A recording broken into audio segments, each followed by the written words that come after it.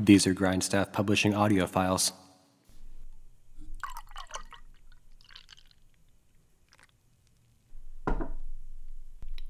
Hello, everyone. Welcome to the Grindstaff Publishing podcast. It is currently 9:35 on a Friday, October 2nd. Well, welcome. Thanks for joining me. Hopefully you listened to the previous chapter 3, Finland and Room to Roam. This chapter not only goes into the obvious detail of talking about Finland and my time there, which is all of about a day and a half, 2 days, or probably 3 days actually. But it also talks about maybe the first time I thought about writing a book about anything like this, because up until then I had toiled with the idea of writing my kind of a memoir-esque thing about my time in Alaska, fishing commercial in Alaska. But it wasn't until I was, my friend Michael and I were reading the story. We're traveling from Finland to Sweden on a ferry, that I started jotting down notes and thinking, this might be really important actually to document this for my future kids or whatever. And it was starting to kind of take shape into that. Well, this is probably important. So this chapter is really important for my personal journey, but also it talks about really a lot of diversity, because I alluded to it in the last podcast after chapter 2, and how Michael and I went from Iceland, and then we just got hammered drunk, and then we got on a plane and then arrived in Helsinki, Finland, and then my bag got lost. So this chapter talks about that really. And so kind of going deeper into it, like I said in the last podcast, I packed way too much stuff. The bag weighed, I should have weighed it because it's so ridiculous, but it must have weighed at least 80 pounds, if not more. And it was huge. I mean, I probably could have crunched up and fit into it, even though I'm 6'3", but scrawny 6'3". And so I had all this stuff I didn't need. And then we went to, Iceland, and then it was cumbersome and troubling and all that stuff, and it just didn't fit anywhere. And then, in our hungover, drunken stupor of the morning going from Iceland to Finland, I was just in this daze and be like, I saw this place where it's an oversized luggage, and I can just put my bag in there and then we'll be fine. And so I just put it in there. I watched the guy, put my information on the bag and then put it on a conveyor belt to God knows where. Excuse me. And so I know it was getting processed, or it had been processed, but I didn't care. We made the flight. We were going to Finland, next stop. After a short nap, we wake up in Finland, and we're just kind of zombies, and we're just looking at this conveyor belt going around and around. And then Michael gets his bags. The conveyor belt goes around. Most people go away. Still probably 20% are still hanging around looking for their own bags. Then those people go away after another rotation of the conveyor belt. And then once the conveyor belt stops, signaling that there's no more luggage, there is me and then 2 other women just looking at one another I guess our bags aren't coming. And we go to the lost luggage desk, which no one ever wants to go to, and I've never gone to in my life. And then I come to find out my bag was lost. So it got deemed ? It just didn't get on the plane. Essentially what happened. So it could have been, anywhere. As soon as I dropped it in there into the Reykjavik airport's oversized luggage place, from there it could have gone anywhere. Could have been on a plane somewhere. Could have been anywhere. And so basically I was fucked. And I had I was this burning just envy at Michael for being a better traveler than me, pain and embarrassment for losing my bag so early in the trip. It's only day 3. And so all this stuff was happening, and like there's tears in my eye, like there's like tears welling in my eyes. And I was like, no, I can't. I can't cry in front of this woman. I can't cry in front of Michael. I can't cry in front of anybody. This is my deal. This is the first real setback I've had in this trip, and hopefully it's the worst. So I just tried to buckle up, pull my pants up and just be like, hey, let's just do this thing, cover my ass and let's get it. Tasty. And then we go out into the sunlight, and luckily I have my overnight backpack situation that my mom made me get at our outdoor retailer here in America, and I just felt so stupid. But I had this bag, and so in it was my super nice camera. Thank God, super nice camera. A change of a shirt, a change of undies, and some socks, and then I had my little tablet I brought and the charger, and that was basically it. Passport obviously, and ID, but that was it. I mean, I went from having so much stuff, like just unnecessary stuff I didn't need, to going down to a bag that could have been used for like, oh, I'm just going to go over to this hotel and then leave the next morning kind of thing. So it was very lucky, and thank God for mothers, because they always know best. Listen to your mom, because when shit hits a fan, the moms are going to be right. So I know at least my wife is always right with my kids, so holds true. So there we are. I don't know what to do. Michael's just like, let's just calm down. Let's just get to the damn hostel. Let's just get our bearings. And so we're in this beautiful new place. Helsinki's gorgeous. The Cold War era buildings down, more in like the downtown area of Helsinki are just beautiful in their own way. And we come across, and we keep going. We follow Michael's phone map, and we come across this gigantic, crazy stadium. And I guess I just never thought about it or put it together or whatever happened. But I was like, oh, when they say the Helsinki Olympic Stadium hostel, they literally mean the Olympic Stadium that was used in 1952 for the Olympics. And so it's just this big, very kind of Cold War looking, white, black. There's a little bit of curve, but a lot of straight lines and a lot of oppression in it. And so we find this hostel. We get in there, and not to be stereotypical or whatever kind of thing you want to talk about, but we get there and they're just big, hairy guys. We think they're, Russian guys, Eastern European guys. I mean, granted, we are in Finland, so we are super close to Russia, so they can be there as much as we can. But just big old hairy guys just wandering around with like, some guys are naked, some guys are just like, and just, a towel or whatever, hanging out, hawking, and just super harsh accents. And so we finally find our bunks, and we're just like, oh man, we're so tired, just super exhausted. And we're just like, the only thing we want to do is get food. It's still the morning, but like we just need to get lunch and let's just get this thing figured out. That day was basically spent with just like, finding lunch, going to a market and getting me the basics like deodorant, which is kind of cool because, it gave me a chance to, just to buy personal things that go in my body, toothpaste and deodorant and that kind of stuff. And I got to do it in buy European stuff. And so looking back, it was kind of cool. And it was the first time I got to use a euro because, they use euros in Finland, which I did not know. They're the only Scandinavian country out of the 5 that uses a euro that doesn't use their own unique currency. So got to use a euro for the first time. I guess besides the first time I went up in the church in Iceland, but that's a different story. And so there we were. I basically carried my little day pack everywhere because it had everything on it. It had my entire life on my back. And in the book, I referenced George Strait. Hopefully you know who that is. It's a classic country western musician, George Strait, from the 80s, 90s kind of thing. And there's a great song called Amarillo by Morning.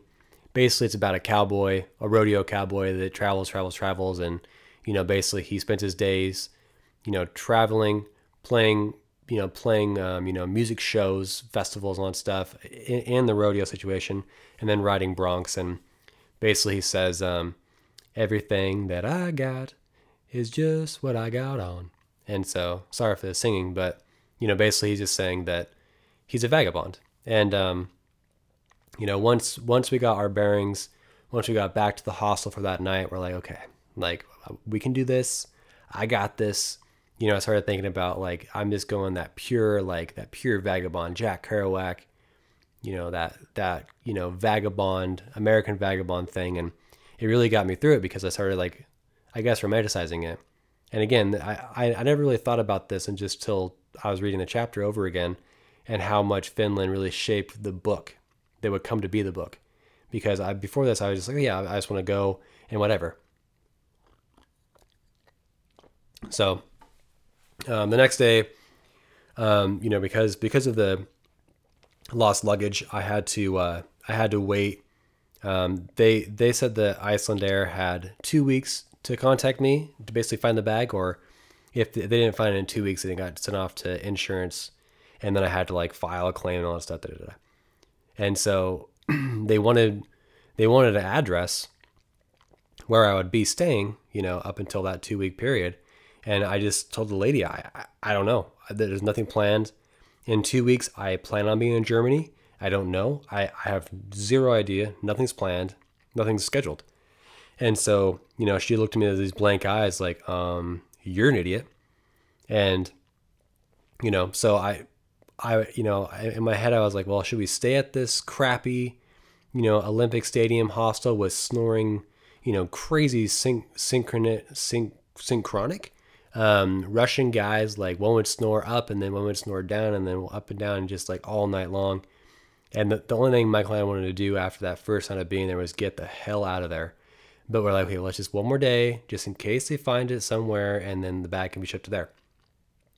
So we stayed one more night. It was hell, like always. Like we expected, because it just stinky men. Not any kind of place they're from, just stinky. And so the next morning we made our way to a city called Turku, which is on the western coast of southwestern coast of Finland. And Turku was night and day different, because what Helsinki was in this giant city metropolis with people walking around everywhere, a lot of blonde guys with top knots, a lot like that. It's very pretty. Going to a fortress and all that stuff was very pretty. But going from that environment of metropolitan to a small harbor town was so welcome. And so got to Turku. Our hostel turned into a real life ship that was built in 1960, the SS Borea or Borea. I call it Borea in the narration of the chapter, but and so we each had our own personal cabin, and that was beautiful. It was great. It was I love boats. I don't know what it is about them. Everything from a little skiff up to that thing, like even the ferries we went on. I just love anything nautical. I'm not even sure why. When I was writing my Chasing the Kingfish novel, I made sure to have a little frame picture of this really awesome guy that I'm looking at right now, actually. And it's from 1908, I think, and it's called what was it? Night Moves, after the Bob Seger song. And so it's called Night Moves. If you're curious, you go to Library of Congress. It's free. Night Moves, and it's this 1908 take-in, but it's this guy who's probably looks like he's like 80. He could be like 40. I don't know, but he looks like he's 80. Big old beard and his rubbers. Very New England looking, hunched over a ship wheel.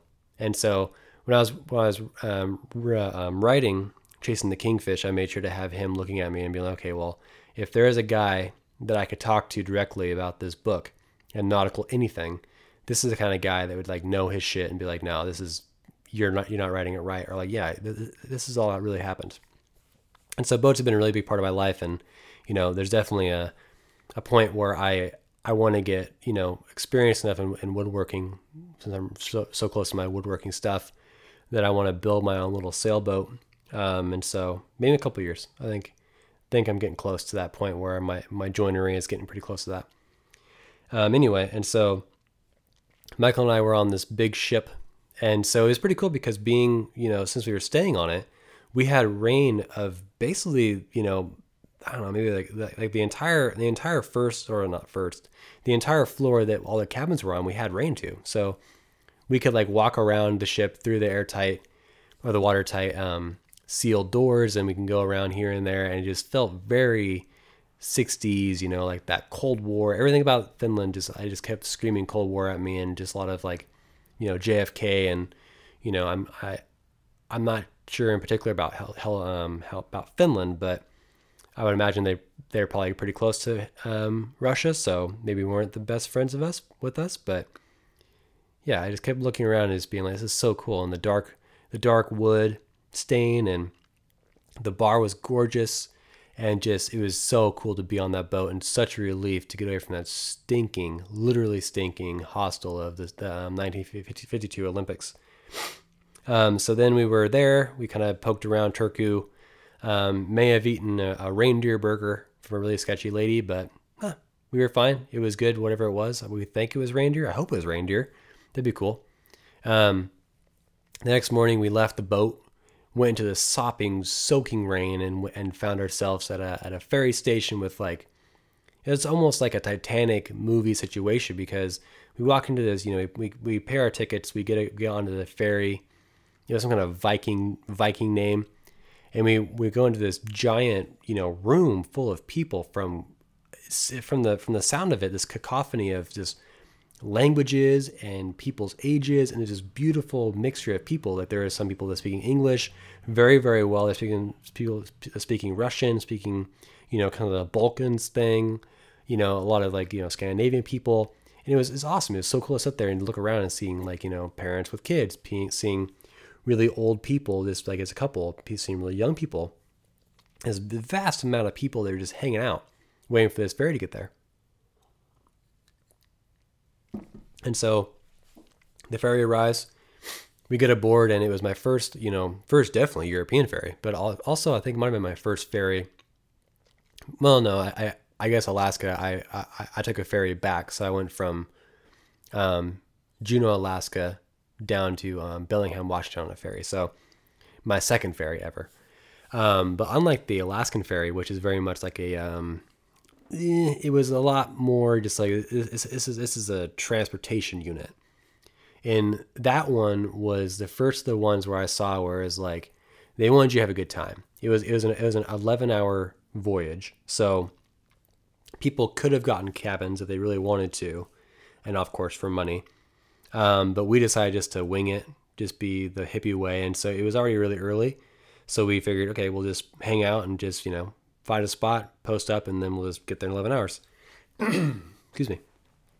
And so we were kind of wandering around. People were everywhere. There was like, there's this giant, not giant, but relatively giant, food court area with there's a coffee place, and there's like food places and soup places, and there's like good, really, really more higher brow food, and there's very low brow food. There was a lot of coffee stations. Further down the way, there was, a lot of observation areas you can look out and just hang out with chairs. There is like a lottery, what is it called? Like a slot machine place. So people could like sit there and gamble and hang out. And there's also a big old place you could buy, tax-free, goods, mostly alcohol. And so I think we bought a little bit of beer there.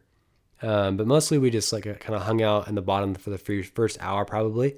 And then we took off, and the weather took a real big turn. And so it got just black, just gray black. And so started just pouring rain, pissing rain. And so I just instantly just was like, oh my God, this is great.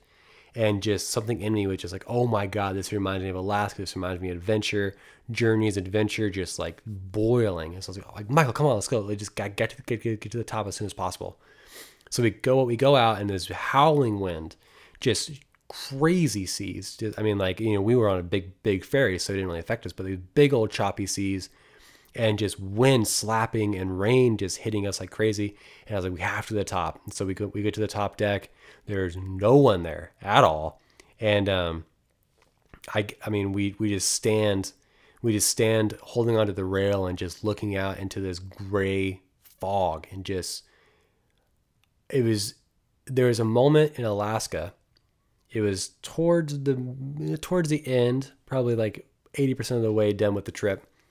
And I remember calling my girlfriend, Alex, which is now my wife, and just, bless her soul, she just listened.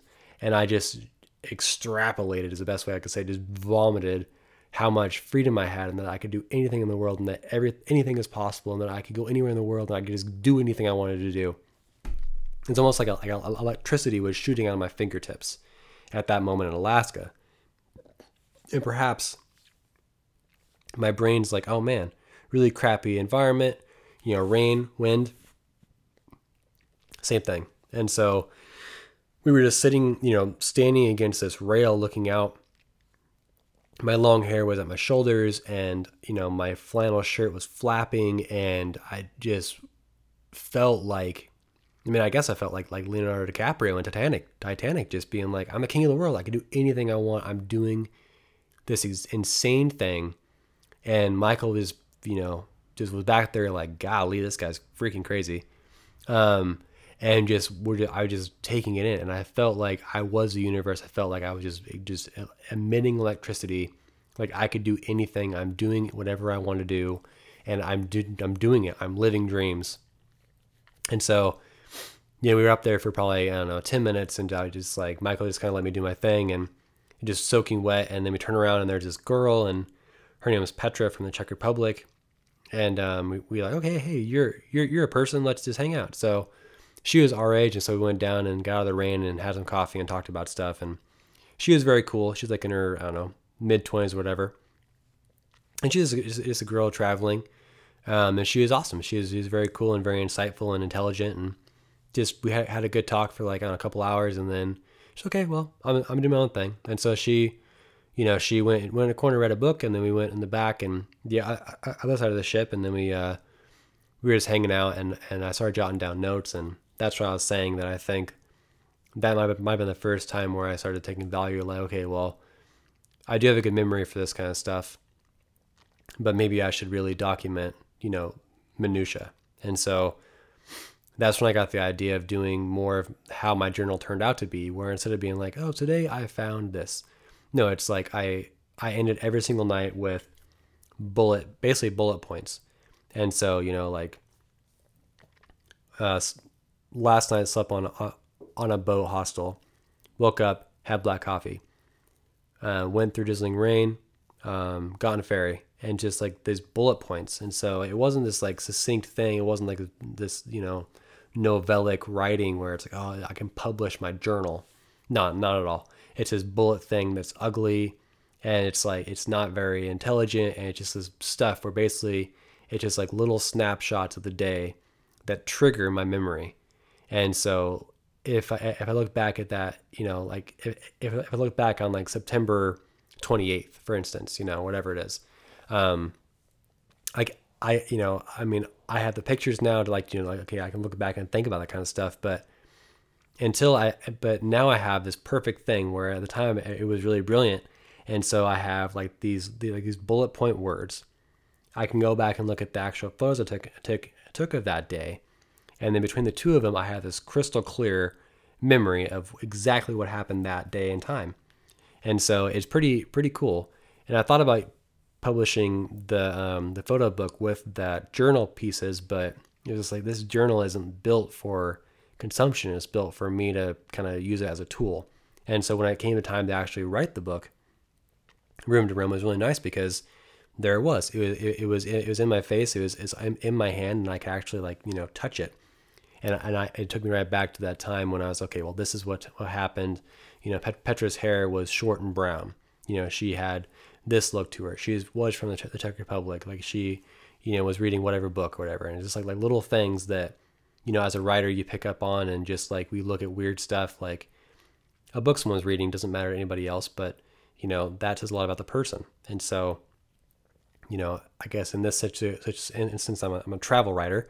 And so it's like looking at that stuff and taking notes of that stuff. And you'll never be able to remember that perfectly. But if you take little notes and make it bullet wise, you save a lot of space and save a lot of time, because what my biggest thing was when doing a journal, and the reason why I didn't want to do a journal is because I was so spontaneous and I wanted to be, But ultimately what happens is that you start getting lazy too. Like, I know I was, because I had my tablet with me and I was going to use it for whatever, but I didn't know what to use it for. It's like, well, I have this technology. The camera is easy because anything pretty or thing that I think is cool, I take a picture of. But a journal is such it's like journaling, adventuring, they go hand in hand. But not everyone is really good at journaling. Some people are great at it. Some people can sit down at night and take a half an hour, whatever it takes, to contemplate what they saw and actually write it out. A person like me, though, for some reason there's a block, and so I'm like, I don't want to write it down, and so I had it on my phone. So I had a note taking app, and I was okay. Well, just either as I'm going to sleep at night or in the morning or whatever, I could quickly just jot and have 5, 6, 7 points, and the things that, and it kind of makes it filter, because only the things that are really important are actually what go on the bullet points. And so that worked for me. And so again, with the bullet point journal situation plus the photographs, it just really helped do that thing. The ferry, got to Stockholm, Sweden, with this beautiful purple and pink sunset. And we saw the skyline, and just we're like, oh my God, we're doing it.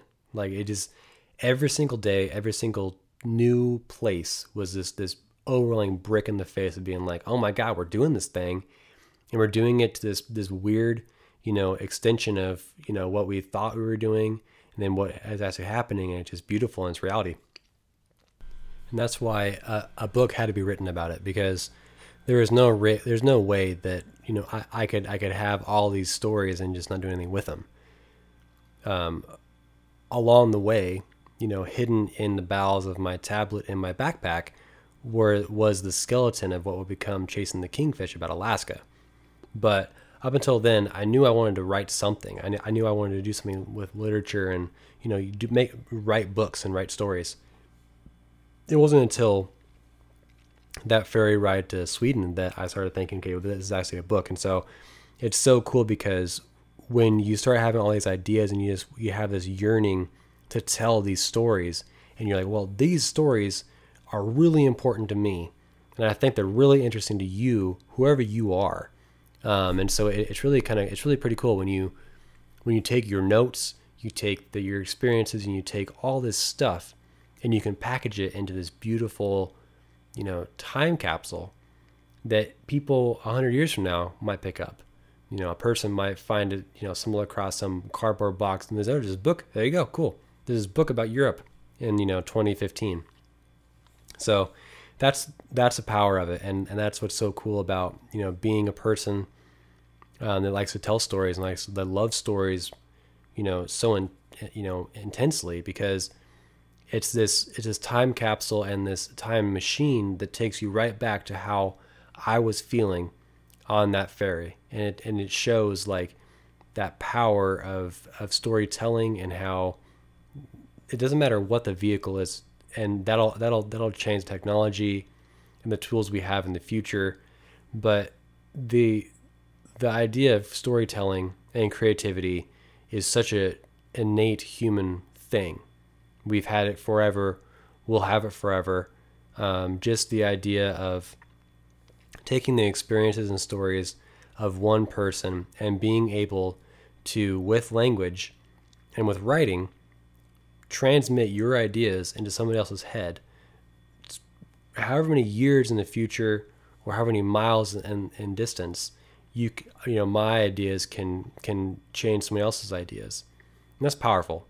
I bring it up because we just watched this really cool documentary on PBS, public broadcasting, about how writing changed the world, and it's really poignant because this podcast is just starting out, and I'm doing the audiobook for the first book I wrote, and all this writing stuff. So just totally invading my brain, constantly. And so there's this documentary on, and so we watched the first part of it last week.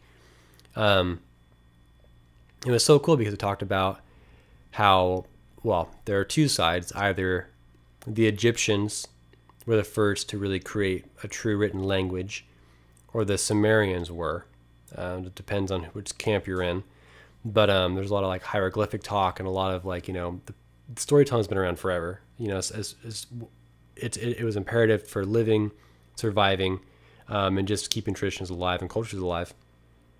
But also, it was the first time if someone could put down their ideas and transmit that idea into somebody else's head, like I just said, with some form of writing, that's the most important tool besides survival tools that humans ever created. Fire is huge. Without that, we would just be a very different beast.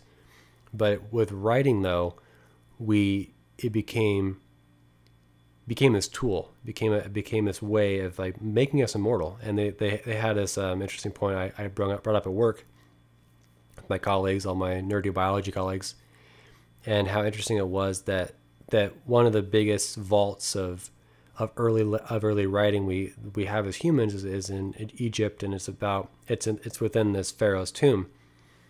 And the writing and early hieroglyphics they're basically spells. They're spells to bring back this pharaoh from the dead. And it's interesting because as someone that likes stories a lot, definitely Egyptian lore, in reality, in real life, the pharaoh and his people truly believed that the pharaoh could come back to life if the right person, spoke this incantation.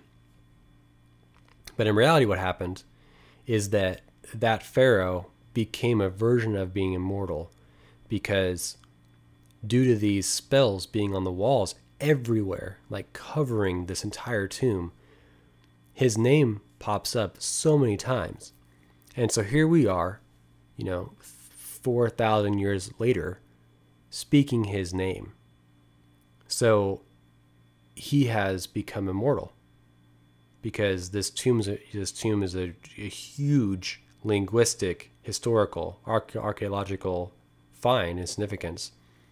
And so this pharaoh, who died a long, long time ago, is getting spoken about. And now my wife and I just watched it, in 2020. And his name's right there. So it's interesting, and it's just kind of interesting timing, because I was thinking about doing this episode, and then that documentary came out, and so it was really interesting timing. But it's so interesting that just writing it's a weird form of immortality, kind of like children are, the whole DNA thing. As a biologist, that's really fun, because our biological imperative in life is to live just long enough to reach sexual maturity, find a mate, have as many babies as you can, and then within each of those babies, your offspring is a half of your DNA. So through your kids, you are in a strange way biologically immortal, because as long as you have a child of your own, then your DNA is passed along.